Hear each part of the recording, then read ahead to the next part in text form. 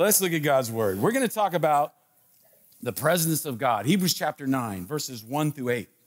And we're going to look at a passage that goes into this detail that is stuff that we're just not that familiar with. And it's been a lot of that, but this goes into even more detail. So I'm going to read you the passage, and then we're going to glean from it some things that can affect us in our lives. This is Hebrews chapter 9, verses 1 through 8. Now, the first covenant had regulations for worship and also an earthly sanctuary. A tabernacle was set up. In its first room were the lampstand and the table with the consecrated bread. This was called the holy place. Behind the second curtain was a room called the most holy place, which had the golden altar of incense and the gold-covered ark of the covenant. This ark contained the gold jar of manna, Aaron's staff that had budded, and the stone tablets of the covenant. Above the ark were cherubim of the glory, overshadowing the atonement cover. But we cannot discuss these things in detail now. I'm always like, well, then why did you bring them up? But it's scripture, so I'm not going to question it. When everything had been arranged like this, the priests entered regularly into the outer room to carry on their ministry. But only the high priest entered the inner room, and that only once a year, and never without blood, which he offered for himself and for the sins the people had committed in ignorance. The Holy Spirit was showing by this that the way into the most holy place had not yet been disclosed, as long as the first tabernacle was still functioning. All right, so he describes that first tabernacle. That word tabernacle just means tent. All right, so it's the tent that they carried around with them when they were traveling through the wilderness.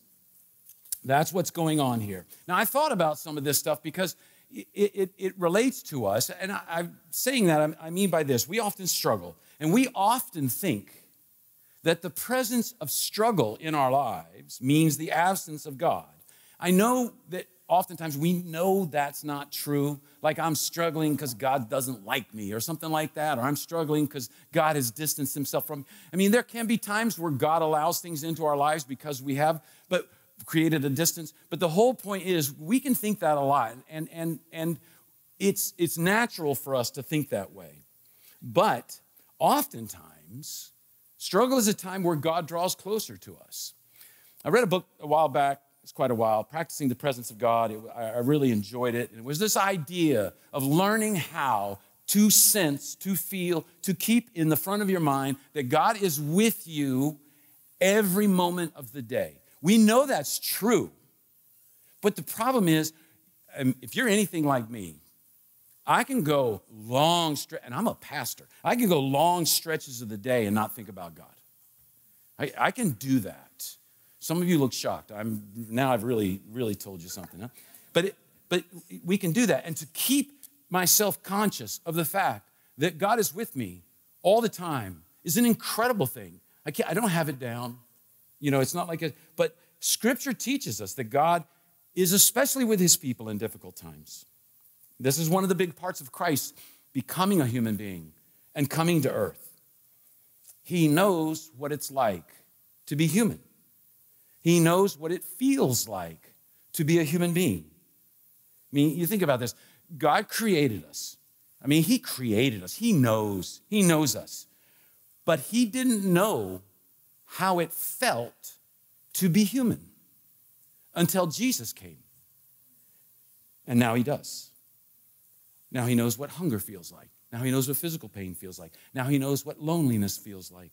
Now he knows what sorrow feels like. And I mean, he may have known those before, but he knows them in a way of knowing them in the flesh. He knows betrayal. You know, we always think of Judas with betrayal, and that's obviously true, but think about the betrayal that Jesus experienced. His best friends, he's in agony, and he says, will you please pray with me? Please. And they're just too wrapped up in themselves to realize the significance of what's happening that night. And they just go to sleep instead. You talk about, can you imagine crying out to someone that you love and you know loves you? Please help me now. Got too much on. I'm tired. I'm too tired to help you. Think of Peter. His denials of Jesus were a betrayal. He denies Jesus. He denies Jesus to the least important person in that society. A young girl who most likely is a slave, a young slave girl.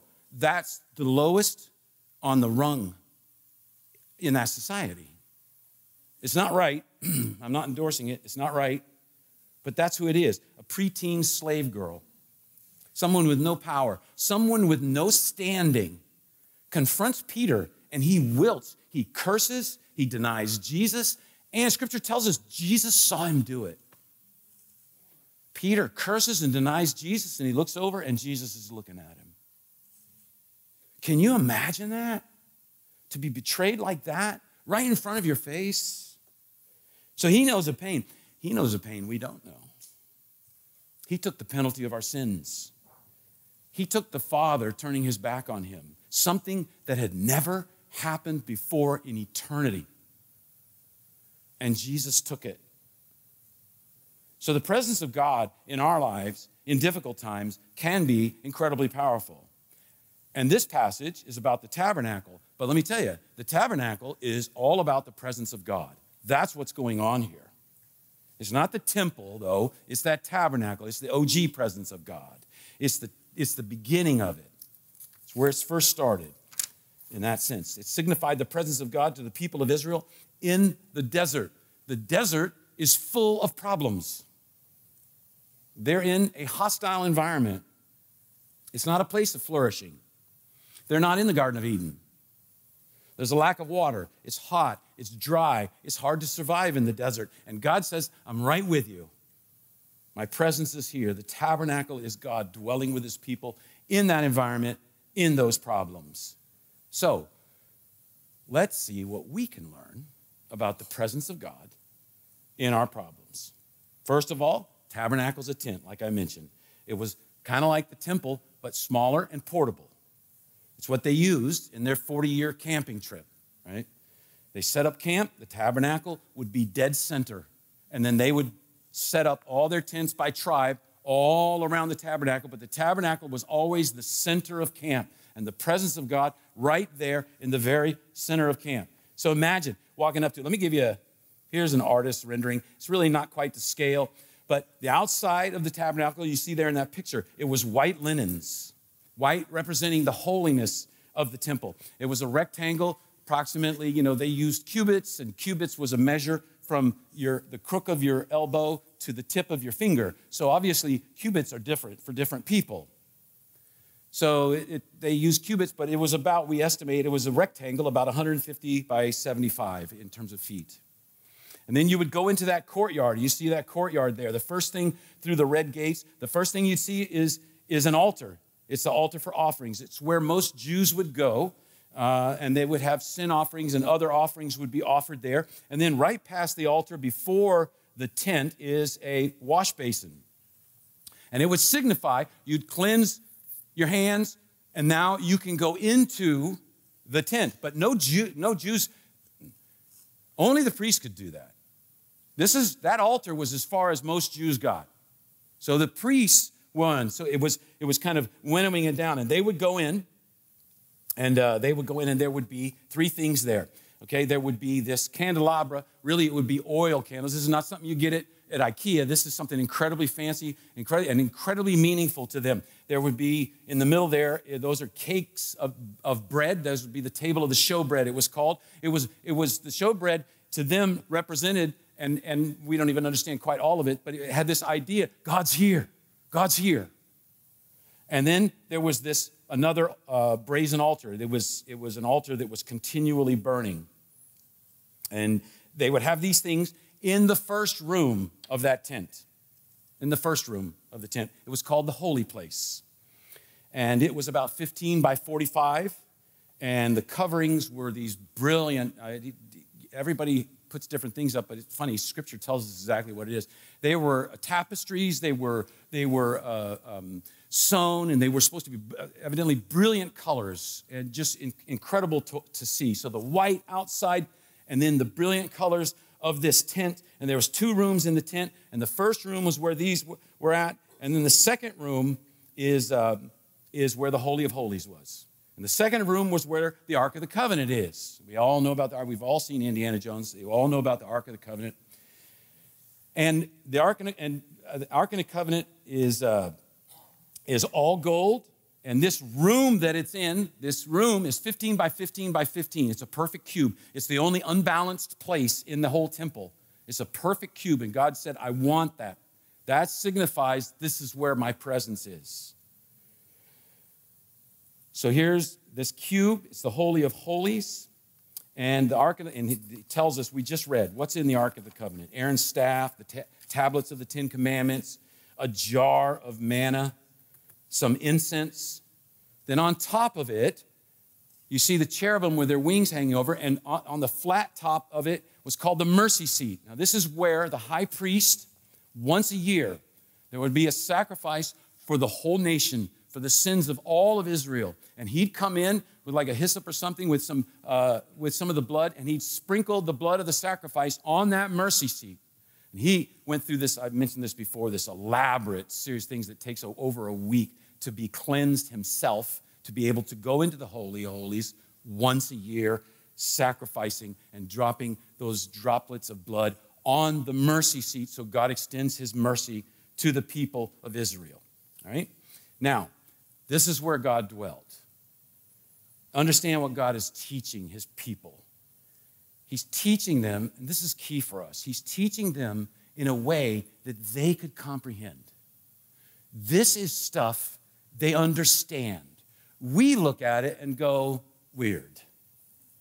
But they understood it perfectly. It was in their language. It was things that they could understand and comprehend and deal with.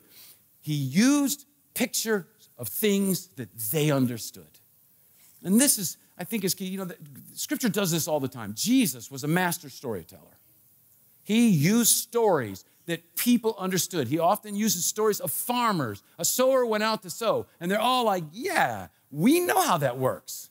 He tells a story of the Good Samaritan, a priest, a Levite, and a Samaritan. One of those three men walked into a bar stories, just like it. But see, he used people. They know those people. They know those people. They knew it. And he talked about them in ways that they understood. The writer of Hebrews does this. He does this. In Hebrews chapter 6, this is one of those things that, it's small, but it's kind of cool. And in Hebrews chapter 6, at the end of the chapter, he says, we have this anchor for our souls. Okay, so he's using maritime language. We have this anchor for our souls because Jesus is our forerunner into the Holy of Holies. He's telling us that. But here's what's interesting. In those days, okay, sailing ships, right? Understand where we're all at. They're sailing ships. They're fairly simple. They're not the super rigged things we see like of the 1800s. They're very simple. And if you're heading to harbor and a storm is coming off from land out onto the ocean, you are stuck. You cannot get it. No matter how much tacking you cannot get into that harbor if the winds are wrong and the storm is strong. So every one of those ships, what they had was they had a boat that they would put in the water with 5 or 6 people, maybe more, and they'd attach a rope to them, and they would row into the harbor. Now, they don't tow the boat into the harbor. They get in there, and they either take the boat's anchor and attach it, or some harbors had huge rocks with a hole bored through it that they could tie their rope through. So now there's this long rope attaching the boat to an anchor. And then the boat, they pull or they winch themselves into the harbor against the wind. An anchor. And he says, we have this anchor for our souls. You know what they called the boat? The forerunner. The forerunner. We have this forerunner, he says in Hebrews 6, Jesus, who goes into the Holy of Holies. And now we're allowed in. See, he uses language, maritime language they would have understood. We wouldn't necessarily understand it because we don't use sailing ships like that. And so he uses that, and this is what's happening when he describes the tabernacle to the Hebrews. There's a culture gap here, but remember, there's one thing. They're just like us, and we're just like them because our sin is just as real as their sin. They struggled with anger and jealousy and lust and hatred, just like we do. They asked why in the middle of tragedies, just like we do. Their desire for meaning and purpose in life is just as strong as ours is. Their guilt and shame is just as real as ours is. Their need for the assurance of the presence of God in their lives is just as real as ours is. They are like us. They are like us. From the beginning, God longed to dwell with his people. In the Garden of Eden, they walked with God. But sin brought separation. And God gives them a tabernacle. It's a part of a plan. With the tabernacle, God set in motion this plan for humanity. To see, and humanity, he's showing them the scope of the problem. This is why last week we talked about this. Why did God give them the law? He gave them the law to show them how sinful they were. The law shows us how sinful we are. It shows us that we don't make it. It shows us that we don't measure up. And so there's this plan, and God, the tabernacle is a part of God's plan of bringing humanity along, of educating and showing them their need for him, showing the importance of his presence in their lives. All of these things showing them. But the tabernacle had limits. In the tabernacle, sins were covered, but they weren't taken care of permanently. They were just covered. It was a temporary covering. Because they knew, God taught them, there is a time coming. Jeremiah 31 is one of those places. When I will remember your sins no more. They will be taken care of. There's a time coming, pointing all of this, the whole tabernacle. It points to Jesus. From the very beginning in the desert, the plan of God pointed to Jesus. And this is what the book of Hebrews is all about. You know, we've seen this as we go through this. Jesus is a better high priest. Jesus is a mediator of a better covenant. Jesus is heralding in a better tabernacle. All of these things. And so when we get, and that's verses 1 through 5. He just describes all of that stuff, reminding them. When everything had been arranged like this, the priests entered regularly into the outer room to carry on their ministry. But only the high priest entered the inner room, and that only once a year, and never without blood, which he offered for himself and for the sins that the people had committed in ignorance. So now he's saying, look, this is the fulfillment. Here's what's coming. Jesus Christ is going to fulfill this. Now I'm going to jump ahead. We're going to look at this more next week, but I want to show you in verses 10 and 11. Let's see here. Oh, no, I didn't finish verse 8. The Holy Spirit was showing. Okay, only the most important part. The Holy Spirit was showing something. He was showing by this that the way into the most holy place had not yet been disclosed as long as the first tabernacle was still functioning. He's showing them in that tabernacle, this all points to something more important. It points to Jesus. And when Jesus comes, it's all going to be fulfilled. It's all going to be fulfilled. Look at verse 11 and 12. But when Christ came as high priest of the good things that are now already here, he went through the greater and more perfect tabernacle. Oh, there's a better one that is not made with human hands. That is to say, is not a part of this creation. He did not enter by means of the blood of goats and calves, but he entered the most holy place once for all by his own blood, thus obtaining eternal redemption. Not temporary, eternal. Jesus purchases our salvation by walking into the Holy of Holies, into the presence of God. And Jesus is that way. That's why he said to them, I'm the way, the truth, and life. He says, I'm the way. I'm the way. He's the way to enter into the presence of God. All the rules and sacrifices were all pointing to our need for Jesus and that he ultimately would fulfill it. So what did he purchase for us? Scripture says we are now, over and over, we are now in Christ. In Christ. So this is important. Let's think about this. What does this mean?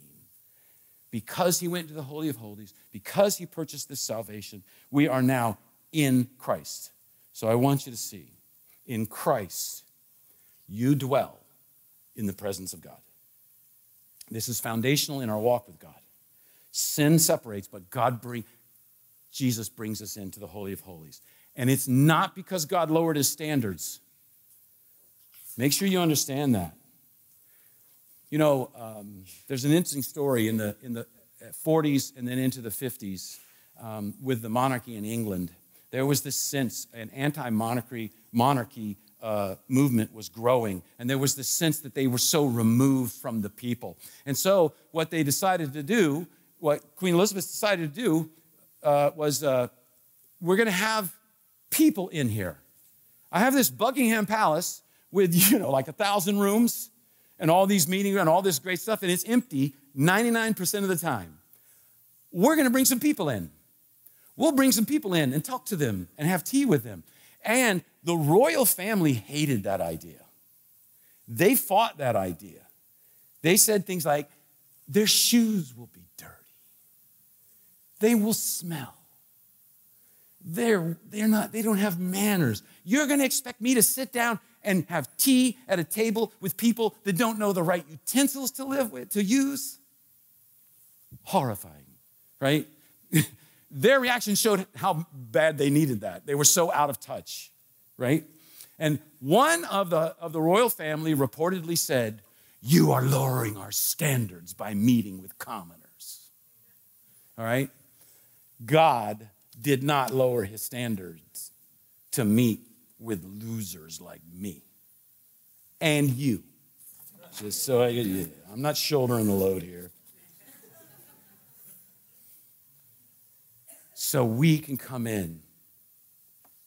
And it's not you can come in, but mind the clean linens, don't get them dirty. No, we come in because we have the righteousness of Jesus Christ that gets us in. Our righteousness gets us in because we're given the righteousness of Christ.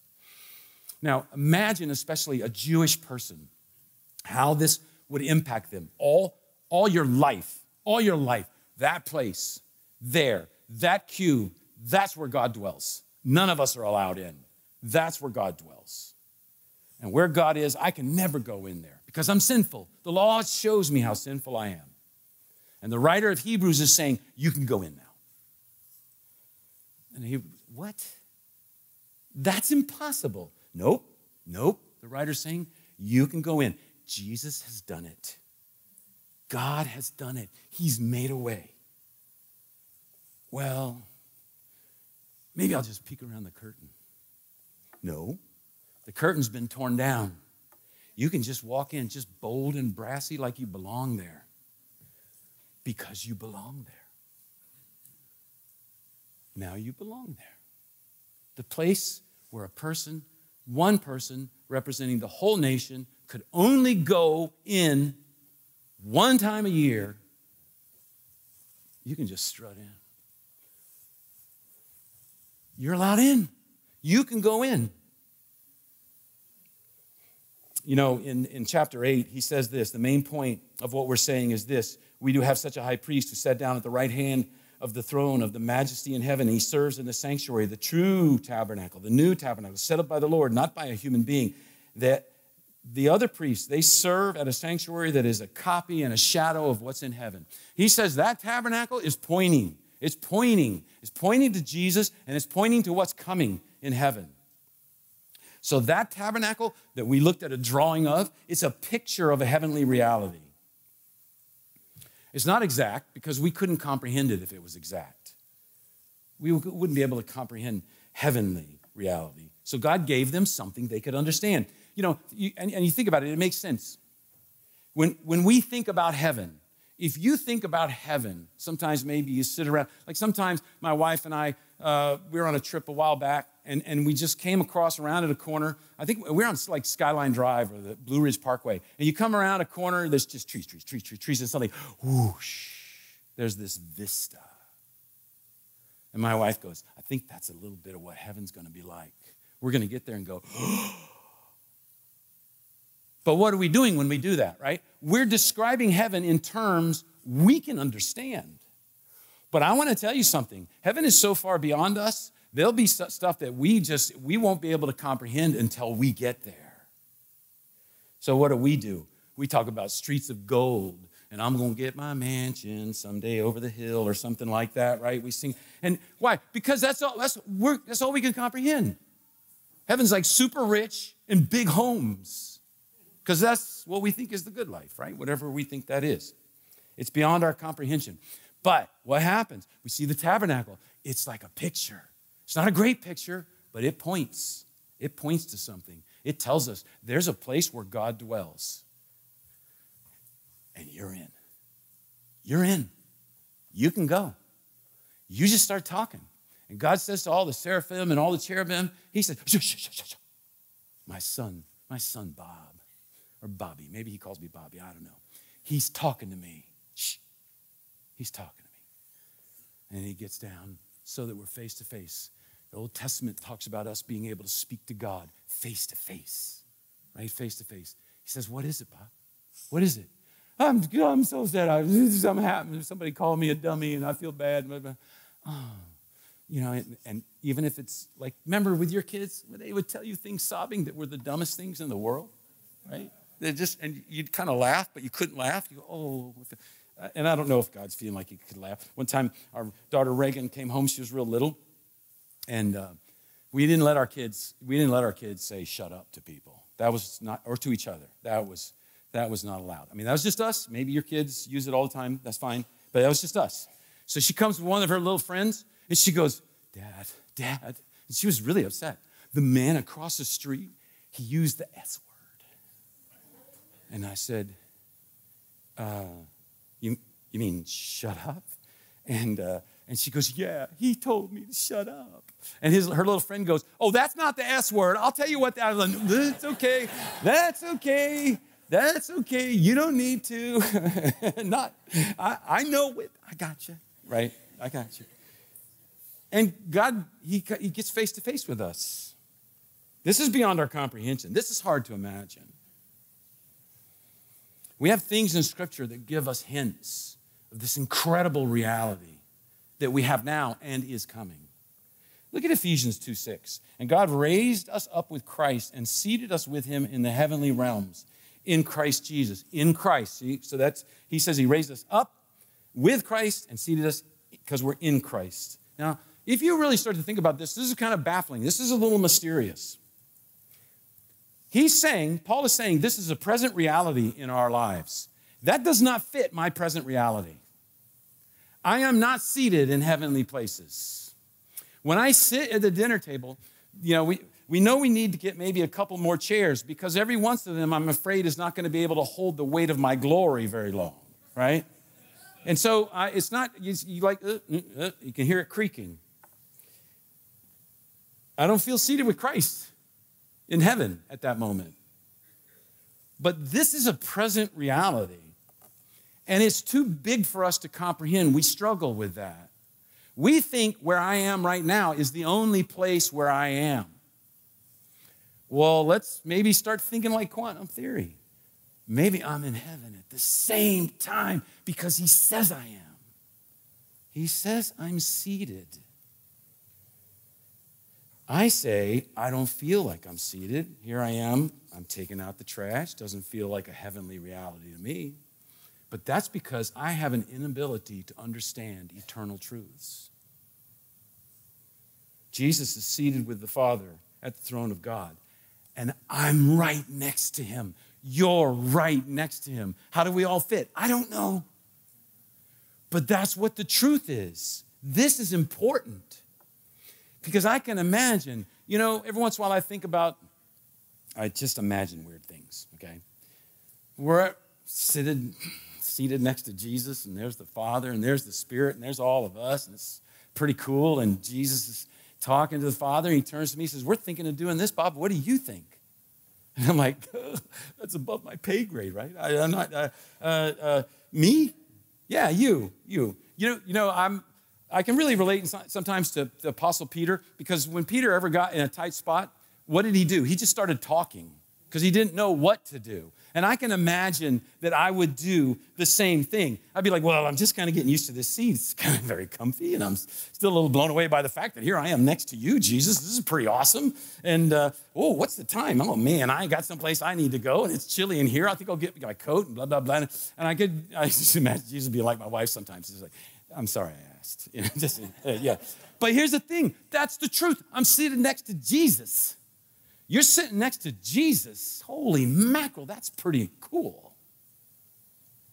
Right now, the presence of God is right here with us. So in Christ, you dwell in the presence of God. In Christ, you have unlimited access to God. You know, you think about the more important, the more powerful a person is, the harder it is to get access to them. You know, my favorite illustration on this is Abraham Lincoln when he was the president. And he was having a council of, he was sitting down with his Secretary of State, his Secretary of War, and they're talking about the Civil War and how things are going and blah, blah, blah, blah, blah. And the door on the side cracks open, and his little son, Tad, opens the door and goes, Daddy, Daddy. And I think it was Seward, they said, who he's like, this is important. Your dad's busy. And Abraham Lincoln says, no. Come here, Tad. Let him in. Come here, Tad. And he leaned over and said, what is it? And Tad, and they don't even know what he said. He just said stuff to him and said stuff to him. He goes, I'll get on that. Patted him on the head. Tad ran out happy. What? That's us. That's us. God's there. And we're there. And all kinds of things. He's running the universe. He's running the universe. And we're like, my finances are really tight right now. Be something, whatever. God's like, what? What is it? What is it? This is more important than that other stuff. If you want to get a meeting with the mayor of Newport News, it would be hard, but it might be doable. If you wanted to get a meeting with the governor of Virginia, it's not likely. If you wanted to have a personal one-on-one with the President of the United States, it's not happening. The more important they are, the harder it is to get to be with them. And Hebrews is saying, no, it's not. No, it's not. In Christ, you are seated next to God. Only through Christ. We're coming because of his righteousness. It's like Christ has got the all-access pass. And he just keeps saying, they keep coming to places in heaven. And he keeps saying, yeah, Bob, he's with me. All access, there you go. Walking into the Holy of Holies, the presence of God, right where God the Father dwells. Yep, he's with me. Come on. I'll be like, don't touch anything, right? Don't break a candle, whatever. God is never too busy for you. God is never too busy for you. You never bother him. He's never so busy that you have to wait. Never. So in Christ, you dwell in the presence of God. In Christ, you have unlimited access to God. In Christ, we have a hope for a future with God. The fullness of our salvation is coming. The best is yet to come. We will experience the presence of God untainted by sin. It's interesting when you go to the book of Revelation 21 and 22, it starts describing how this is going to work. One of the things it talks about is how the new heaven comes down to meet the new earth. They come together. The dwelling place of God and the dwelling place of man will be one place. And it tells us the heavenly city that's coming down is a perfect cube. Wow, that's cool. Wonder where that came from, right? And this is what we look forward to. The new creation, the new city that's coming down is like the Holy of Holies. And where man dwells and where God dwells is going to become the same place. This is what we look forward to. It gives us hope for today, and it gives us hope for tomorrow. I read not too long ago the story of a musician who had been doing the hard work of trying to become successful. And he talked about taking, long trips, doing gigs in little places. Sometimes only 8 or 10 people showed up, and sleeping in cheap hotels, sometimes sleeping in the van that has the sound equipment that he'd carry with him. And he talked about all those rough times of making a mixtape and sending it to different places to get listened to. So one day he's driving down the street and his phone rings. And he answers the phone. He says, who is this? And on the other line he says, this is Jay-Z. And he's like, what? He goes, come to my office tomorrow. I'm signing you to a contract. Thanks. Click. His first thought was, I'm being pranked, right? But he looked up the number. It was Jay-Z. He's had his contract. He's like, yes. And he's like, yes. And then he hears, woo. And And he gets pulled over by a policeman. And the policeman comes and says, you were driving a little erratically there. He says, oh, I guess I was just so excited. I'm really sorry about it. He's talking about it. And the policeman says, yeah, okay, but we just ran you and you got like 10 unpaid parking tickets. Let's go downtown. And they say, can you pay the tickets right now? And he goes, no, but if you just wait. And they said, no. And they put him in jail for the night. And they asked him, what was it like? And he said, best night of my life. He says, jail's not so bad when you know you signed a record contract. He said, I asked him for paper. I asked him for a pen. I said, I got songs to write. Just grinning like a Cheshire cat, just grinning the whole time. He said, it was great. Why? His jail cell wasn't any better than anybody else's jail cell. No, he knew, my desire, the opportunities to express myself have just gone huge. And fame and money. I mean, all that stuff. And he just said, it made that night the easiest night of my life. We know what's coming. We know what's coming. Total healing. He will wipe away every tear. He'll wipe away every tear. There will be no tears, not because we will be able to cry, because there will be nothing to cry over. All things will be made new. Heaven and earth will come together. We will experience the fullness of the presence of God. And knowing this gives us strength, enables us to look forward to the future, enables us to deal with the present. So as we learn something that's hard to understand, the tabernacle, we see that it all comes back to Jesus. The tabernacle tells us Jesus is God's way is the way into God's presence. The lampstands, Jesus said, I'm the light of the world. The bread of the presence on the showbread table, Jesus said, I'm the bread of life. The altar, Jesus said, I'm the final sacrifice. And the more we look to Jesus and the more we see who he is, the more we will be able to live for him in this world. And you know what? When we talk about this stuff, it can be like, oh, this is kind of different. This is kind of, I haven't heard all of this. This is something unusual. This is something new. But you know what? Your heart's going, but I want it. That's what I want.